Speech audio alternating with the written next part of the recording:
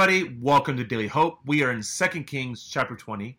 Now, in the last chapter, we saw Hezekiah surrounded by Sennacherib's vast Assyrian army. And we saw him cry out to God in a moment of total hopelessness.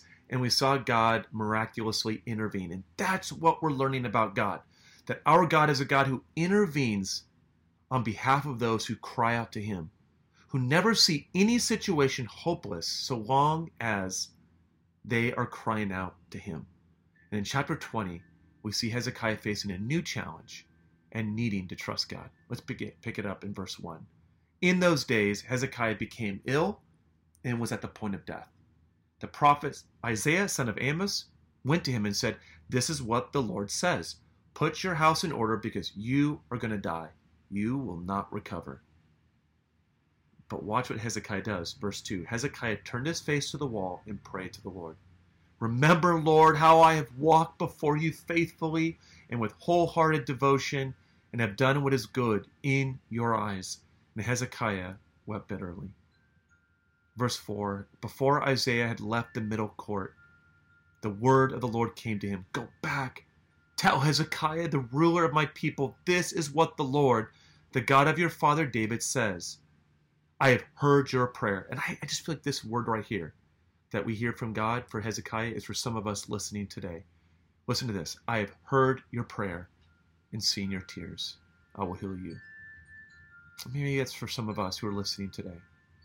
The passage goes on and says, "On the third day from now, you will go up to the temple of the Lord. I will add 15 years to your life, and I will deliver you and this city from the hand of the king of Assyria. I will defend this city for my sake and for the sake of my servant David." So if in 19 he's facing an army, in chapter 20, Hezekiah is learning to appropriate that faith to terminal illness. So this is what I think is going on, because in verse 1, Isaiah tells him you're going to die.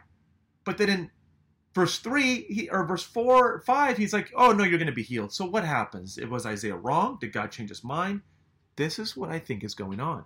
I think Hezekiah had not been praying and asking God for help about his illness.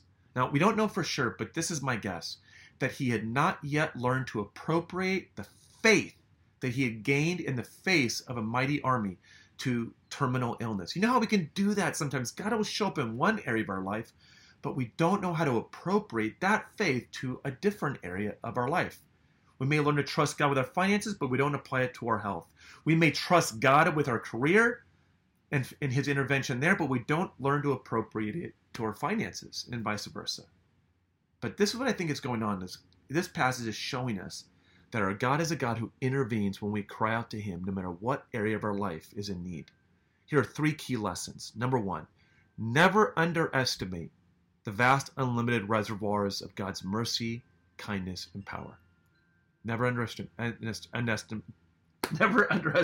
God. Number 2, no matter what is happening, remember to cry out to God with all your heart. Cry out to him. And don't just endure your situation, but bring it to God. Number 3, our God is a loving Father who loves to hear our prayers when we're in need. He loves when you pray. Listen to these verses. Psalm 18:6. "In my distress, I called to the Lord. I cried to my God for help, and from his temple he heard my voice.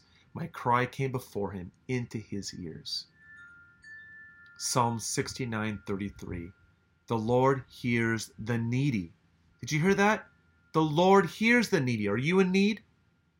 God hears your prayers, and he does not despise his captive people. Psalm 55:17.